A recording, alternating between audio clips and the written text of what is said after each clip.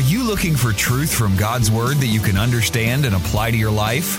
You'll find it today on Make It Clear with Dr. Stan Ponz. Listen now as Stan makes it clear.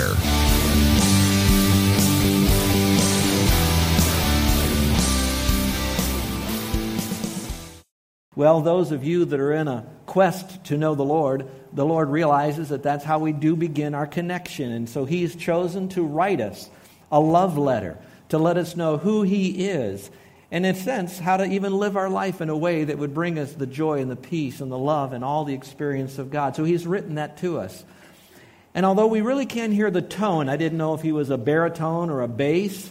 I do know this, that if you read through the Word of God, the Spirit of God will help you to understand a bit of the tone, the times when there is that bit of cheerfulness of the Lord and the joy comes out. And then there are times when He's very serious. Then there are times that it's contemplative when He asks questions. But all of that coming back to the tone that God loves us just the way we are.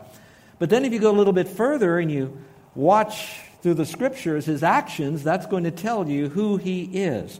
But I think there's one other commodity that might reveal something about that person that helps us get to know that person better. And that is if we have the privilege of being with them when that person is pouring their heart out to God in a way that means so much to them, that is not filtered by any other motives, just a heartfelt cry unto the Lord, expressing themselves to the Lord. So if I have the opportunity to read your words or hear your words and listen to your tone and perhaps even watch what you do, when I would get alongside you at a time that maybe you didn't even know I was watching you, that I overheard how you poured your heart up to the Lord, how you told Him how great the Lord is, you magnify Him, how you humbled yourself with a confessed heart, feeling safe that you could be transparent, how that you would want to pray on the behalf of others that shows your love for them and knowing that God loves them too and you love those whom God loves. And then you pray for yourself as well as you pour your heart unto Him and saying, Lord, these are my needs. Without you, I have nothing. I'm desperate for you. And then to end it with that heartfelt gratefulness to Him. If you had that opportunity to do all of that, I would know a little bit more of your heart. Now you might be wondering, why am I leading in with this? Because the last time we were together and next week, we were actually going to have that extra bit of opportunity. We not only have His words that we can read, and we have the Spirit that might give us a little bit of an understanding of His tone, and we can read all about the actions that Jesus did, but we get another privilege, and that is we get a chance to read through Scripture of the Son's prayer to God the Father, and yet they are all one. In fact, this happens to be the recorded prayer of Jesus, the longest recorded prayer of Jesus. There's over 19 different times that the Lord talks to the Father, and I've only given you a few of them there in your outline so you could look at them at your own time. You'll also find that this is not only the longest prayer of the Lord actually recorded at this time in history, and I'll tell you where that is in a moment, but it also happens to be the longest prayer because He not only prayed for Himself, He not only prayed for those 11 guys that were around Him, He also prayed for all believers as it moved into the future. So this is a prayer that was a 2,000-year-old prayer that's still going on today. In fact, those of you that study about the Lord, you'll know that when He died on the cross, He made what is known as intercession. He took every sin of myself and you and me and all time on Himself. He died. He paid for that sin. So He suffered my pain, my hell, all of that on the cross. But in Hebrews it says that He forever makes intercession for us. So it was a one-time act then, but He continually intercedes. And I believe that there's a continual prayer of the Lord that's going on. So if you really want to know the Lord, and you really do care, wherever side of your journey you're trying to get to know Him to start with, or those of you that want to know Him more intimately, you know Him through His words, through the Spirit of God, through reading about His actions, especially what He's done for us on the cross, and then carefully go through His prayer. Now, those of you that didn't have the opportunity to be with us a couple of weeks ago, I'd like to give you for just a moment what we'll call the bird's eye view of this chapter. That way you'll know a little bit more about where it is. And then I'm going to come down. I hate to use this term, but we're going to look at the worm's eye view. We're going to kind of focus on about 6 verses because they are so rich. Well, let's talk now about that bird's eye view. The Lord now is at a time in the timeline that He has finished the upper room. He has finished all of His instructions to His disciples. They are now heading towards the Gethsemane at that time. And while He's doing this, there's a time of prayer. I believe, as well as many commentators, that it was a prayer that He prayed unto the Father out loud for everyone to hear. This particular prayer is a very important prayer because this is the prayer right before he then goes to the cross. So he's like doing a benediction on everything he said and he taught, at least what was recorded in Scripture. And now he's praying for himself, he prays for his disciples, and then he prays for you and me into the future. And so let's just look for a moment at the three compartments of that prayer, and then I'm going to talk a little bit more about the center one. The first one is when he prayed for himself, and he prayed that he would be glorified. And we know that he was glorified in the cross. When he went to the cross, he paid our sin debt, and then he rose again from the dead, and he had you and me in mind. Watch this now. The key word is eternity. So write in your margin the word eternity. All of it was the eternality of God. That's why he said that he wanted us to believe in that. Through believing in him, we would have life. And so that life is eternal life that's found in Christ. And all of that is the glory of God, what was done for you and me. So he's praying for that glory of himself. That's found in verses 1 through verse 5. Verses 6 then through verse 19, he begins to pray for his disciples. And we're going to spend a little bit more time on that. This time he's praying because he wants to protect them.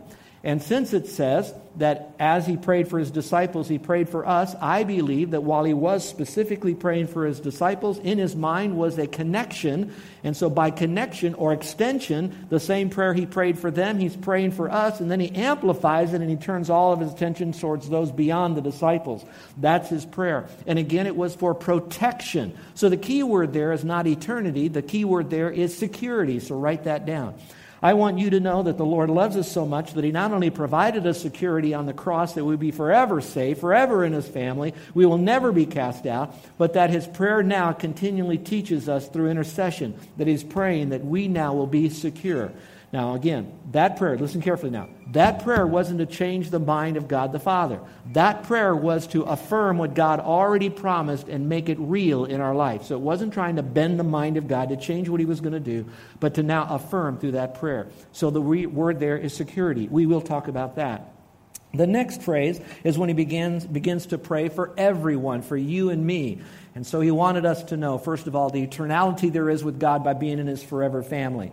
And then the security that we will stay forever in his forever family. And not just that we have fire insurance now. There's a whole lot more with that security. But then the third word is the word unity. So I want you to write down security and then unity. It starts with eternity, security, and then unity. And what he's talking about in unity here is that we would all be unified in the faith. It doesn't mean that we'll all be a part of the same denomination or we'll all be a part of this church. The rest of the local churches and national churches are all wrong. Now, it's not saying that. It's saying not an ecumenical movement, but a unity that we find because, here it is, the Word of God, that we all believe and understand the same things, that there's unity in Christ. I don't have time to go to that today. You really need to be here next week because I need to open up that whole important issue of unity. In fact, if you like the better word than unity, maybe a word today would be the word community. So unity with community going on, and that's going to be next week, and we should, Lord willing, complete John 17 by next week. So now let's go back to our passage today. That's the bird's eye view. So let's talk a little bit about the worm's eye view on this, if you will. If you know, he's praying now. And while he's praying, we get a chance to have the privilege of being the answer to his prayers. And so the last time we were together, we talked about we are the answer to his prayers when God is getting the glory. And he gets the glory through us when we are most satisfied with him. And it's evidenced by us doing what God would want us to do in the power of the Holy Spirit for his glory through our giftedness, the way God wired us in a place he wants us to be. So in other words, God gets glory when we're basically just living for him from the inside out for all eternity here and then forever in heaven. So that's an answer to prayer. But now I want to get into the new material, and that is when we are living in security. Now, he is praying for us to be secure, and we are theologically secure. That means we can never get out of his family, ever out of his universal church. We can never get out of his body, so to speak. But we can have that sense of feeling disconnected from him. We can have that sense of fear so much that we think we might have lost our salvation, or we might not be connected, and maybe this isn't all true, and maybe those cults are right. And so we can be the answer to his prayer by understanding the security that we have in him. So I don't know where you are right now, but I want you to know that this prayer is very important for us. I know that there's a level of you here already that know theologically I'm secure in Christ. I know that if I have fear, I shouldn't have it. I should go back to the Lord. I get that by getting into his word, and I have faith and the fear leaves. I know you know that. But I think if you're like me, that even though we might know it up here in our head, sometimes our heart begins to wobble, especially when life happens. You start wondering. This last week, on Monday, I'm at my house. I happen to be in our bedroom. I mean, I do go there once a night, but I happen to be in the daytime. I was in the closet. I don't know. It was after I finished washing and ironing the clothes. I was hanging them up. Joking. I wasn't doing that. I hear,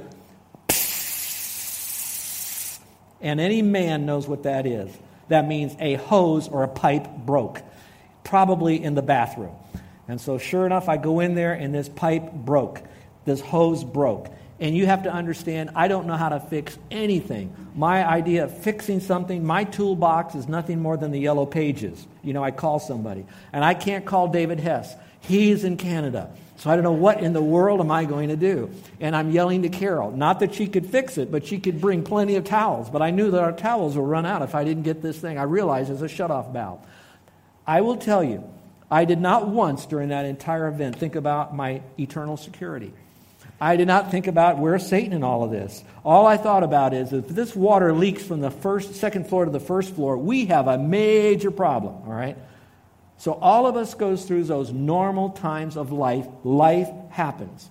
But I will tell you that as you start going through this, as you become more and more inclined to know intimately the Lord, you will find that dramatic, horrible, sick fear begins to leave very quickly. You're able to sort it out. And when you do get a chance to momentarily kind of slow down from a little bit of a traumatic experience, you will see that you will have that calmness that will come about where that, you know what? What's the worst that could happen? Wipe out the second floor, wipe out the first floor, we have insurance. Well, what's worse than that? We're going to be out of town for 3 weeks. Our house will be a mess. We have 3 pets, and somebody has to live in a house that's all torn up. Now, what could be so bad about that?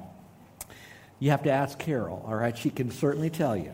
So you can go through stuff, but I want you to know that you have an ever-loving Savior who way before you were in your mother's womb, you were in the mind of God, knowing in a fallen state that you'd have to be redeemed. And in that redemption of being a part of His forever family, that He would then keep you in that family. And He would provide through His prayers and His resources all that would be necessary for you to experience. No matter what happens in life, you are secure. And that's the Savior I want to not only know, that's the Savior I want to broadcast, and someone says, make famous to the world.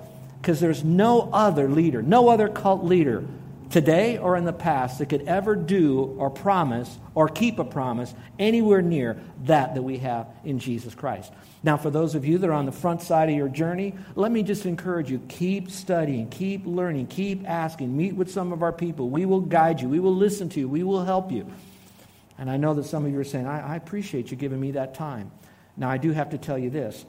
Nobody knows when your heart's going to stop beating. So while you're taking the time to do that, you are like a man over a cliff holding onto a rope while you're still trying to figure out about all of this stuff. And I don't know how long that rope's going to hold.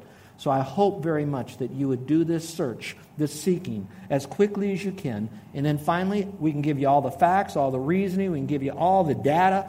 But you still have to do this one thing I'm going to show you. You still have to take a step of faith. It's a step of faith. And God wants you to do that. Well, that is a little bit of our background. So let's talk about living in security. Those of you that have your Bibles, I'd like you to turn to John chapter 17. If you don't have a Bible, there's plenty of Bibles in the chairs underneath the racks there. Find the one that has New American, if you will. That one might help you to follow where I'm at. If you want a more easier translation to read, you might do the NIV. All right, so let's go to John 17, and I'm just going to read you verses 11 through verse 16. That's the core of what I'm talking about here. This is kind of in the section of where He's praying for His disciples. All right, pick it up at verse 11. He says, I am no longer in the world, and yet they themselves are in the world. I can't just read. I got to tell you this. When you're reading that, you're saying, how can He say He's no longer in the world? He's still walking to Gethsemane and all of that, and He's no longer in the world. In a sense, this is kind of like a projection. I am no longer in the world. In other words, my job is now being concluded. I'm already looking toward the future, the eternal future that's happening. So in a sense, my job is being completed here. I'm finished. I'm leaving. They're not. So that's why He says in the end of verse 11 there, I'm no longer in the world, yet they themselves are in the world. That they themselves are the disciples. All right? And by extension, us. And so Jesus says to the Father, I come to you, Holy Father. Keep them in your name, the name which you have given me, that they may be one, even as we are. While I was with them, I was keeping them in your name, which you have given me. And I guarded them, and not one of them perished, but the son of perdition. So who's that? We'll discover that in a moment. So that, or the reason for, that the scripture would be fulfilled. But now, Jesus continues praying, I come to you, Holy Father, and these things I speak in the world so that they, those disciples and us by extension, may have my joy made full in themselves. I have given them your word, and the world has hated them because they're not of the world. And even as I am not of the world, by extension they hate me. Verse 15, I do not ask you to take them out of the world, important phrase, but do keep them from the evil one, for they are not of the world, even as I am not of the world. That's our portion right here. So he's praying for the disciples, and so some of you you're going to hear a little history lesson on this. The disciples, I know, there's 12 of them. One's a bad guy, got 11 left. But do you know what's so incredible about this? Jesus is praying for them, and he's showing the kinds of prayers he's praying for these 11 guys. And I'm going to keep saying by extension of us, this is the last time I'm going to say that because I want you to know that. It also would include us. But for right now, these disciples. And so I decided, okay, he's praying for these guys. What kind of guys were they? So here's my little outline for those of you that are so new. They were ordinary guys. First of all, none of them were educated. We don't know anything about their educational background. Probably homeschooled by parents, because that's usually what the Jewish culture did. So that's basically their education. That's not a slight on saying homeschool people don't have knowledge. It's just saying that's what they got. They didn't go beyond that homeschool experience. That was it. They didn't have much material resources. I don't know any of them that were wealthy. We could make some guesses that some made more than others, or maybe when they had a great fishing catch, they might have made more money. It was up and down, but nobody really had the bucks. They all had common careers. Some were even less prestigious. One common career was fishermen. Generally, a lot of them were that, and that was a common career in those days because that's how they got most of their food. One of them was a tax collector. That was Matthew. The other one was a zealot. He was a political revolutionary, and his name was often referred to as Simon, identified the zealot. Now, why is that important? It tells me you had all these common guys who were fishermen. Then you had a guy who was hated by the Jews. That was the tax collector. You had a guy hated by the Romans. That was the zealot. So you had just ordinary guys that lived their life out there, and the Lord said, I got to pray for them. Now, that's those guys then. Let's fast forward. Those are the 11 guys that would then become the apostles in Acts that would then begin to plant the New Testament church. And really, we are here today because of that ragamuffin group of 11 that was prayed for by our Savior. So that means that you and I are very much like them. But then I decided, okay, that's not enough. I know their careers, telling me that whatever career we have, that we're going to need God's help. But what are their weaknesses? See if you agree with me, those of you that have been studying this. First of all, Peter. Wasn't not he impetuous? If you don't know what impetuous is, just ask the person next to you, okay? Impetuous. James and John, hot-headed. Thomas, skeptical. Like Philip, many lacked spiritual perception. Like James and John, all showed pride. Like Peter, all showed cowardice from time to time. And Jesus found them all sleeping instead of praying. That's the kind of guys that Jesus was going to launch the church with, built upon himself, of course, and he was now praying for them. Well, then I got thinking about them, and I realized that's a lot like a whole lot of us. So I then went over my weaknesses. Do you know that I can be impetuous? I said something to somebody this last week, and I hurt him deeply. I didn't mean to. As a lot of things happened, I made a quick decision. I was real firm about it. It's not my usual dip my arrow in honey like I like to do, and I just fired it without thinking, without assessing it right. I misfired. I made a mistake. My greatest prayer is that it wasn't relationally fatal, and so we talked about it. It's not on my end. I hope it's not on him. How about hot-tempered? Have any of you lost your temper this week? Don't raise your hand and don't bump the person next to you. All right? Hot-tempered. Skeptical. Sometimes we read something, I don't know how that all fit. Maybe I don't really know. Skeptical. How about lacking in spiritual perception? How about prideful? How about fearful? In other words, you had an opportunity to go public for Jesus and you didn't go public. And then how about just plain old apathetic? You know you should read your Bible and you didn't. You know you should have prayed, but you did it on your own or tried to. We all go through that. Now, why am I telling you that? This is the kind of group that Jesus prayed for, again, us, And I'm so glad that I have the King of Kings and the Lord of Lords, the Son of God, praying to God the Father on my behalf, knowing that I am very much like this here. And those are the guys that spread the gospel, planted the churches, shepherded the churches, taught the churches, and prepared the churches. You ready for this? Martyrdom. Because many of them died for the faith. They did, and a lot of the followers of Jesus did as well. So that's the kind of people that are praying for us. So when I'm going through this today on security in the Lord, I want you to know that we have a Lord that prayed for us then and is connecting with God the Father now on our behalf. And he does, because Satan is all the time bringing accusations to God about us, and Jesus steps in to stop that accusation. That's the kind of Savior we have. Don't you want to know him? Don't you want to know him more? And really, don't you want others to know him? There's no other leader anywhere that's like this. So now the question is the protection part. Do you have your Bibles? I'm going to point out 4 words that kind of emphasize the concept of security or protection in here. Same passage again, go back to it if you will. All right, verse 11 says, I'm no longer in the world, and yet they themselves are in the world. I come to you, Holy Father, keep them. So circle the word keep in verse 11. Keep them. Then if you will, go to verse 12. And it says here, while I was with them, I was keeping them. So circle keep in 11, keeping in verse 12. If you want to, you can drop a little bit further down and go to verse 12 again. And it says, and I guarded them. So you have keep, keeping, guarded. And then all the way down to verse 15, I do not ask you to take them out of the world, but to keep them from the evil one. So you've got keep, keeping, guarded, and keep.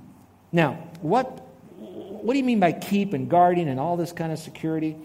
There's 2 different Greek words. You don't need to know them. You just need to know that there are 2 different Greek words. And from those Greek words, which that portion of the Scripture was written in, you wanted to know that they have a little different nuance between keeping and guarding and all of that. So if I had a football or a basketball, I would use that as an illustration. So for now, we are going into basketball season since football is over. If we were playing basketball and you would throw the basketball to me, I would grab the basketball. So I'm keeping this, all right? That's a dynamic. I'm keeping this. Jesus says, I'm going to keep you. And that's a good thing to be kept, but there's something else going on. There's not a big deal to keep a basketball if the opposing team walks off the court and goes home. Hey, I got the ball. My ball, my rules, okay? So I'm keeping it. But that's not a game. That's not life. Now the next word comes in. Yeah, God, Christ, keeps us, but now he guards us. And there's a position title on a basketball team that's called a what, everybody? A guard. His job isn't just, I got the ball. No, he's got the ball, and then what he wants, he's going to guard it. So he either holds it, dribbles it, protects it to make sure that none of the other opposing team will get the ball from him. So when it says here the Lord keeps us, protects us, yeah, he does keep us, but he also protects us from, remember what we read? The enemy that's out there that's going to try to steal. Steal you, steal your heart, steal your mind. That's how he steals you. He doesn't pick you up and you fly away. He's taking you away from God. And Jesus says, I'm going to guard you. I'm going to protect you. Nothing is going to take you out of my hand. He said that a few chapters backwards in John. So nothing is going to keep you away from the Lord. So those of you that in any measure, you're thinking, could I ever lose my salvation? Once you get in, you can't get out. Why? Here it is. Because you don't do anything to get in, to get saved, other than believing. You can't do anything to stay in once you're there, because Jesus keeps you and he guards you, and that's part of the prayer. Now, the beauty of that, this gets so interesting.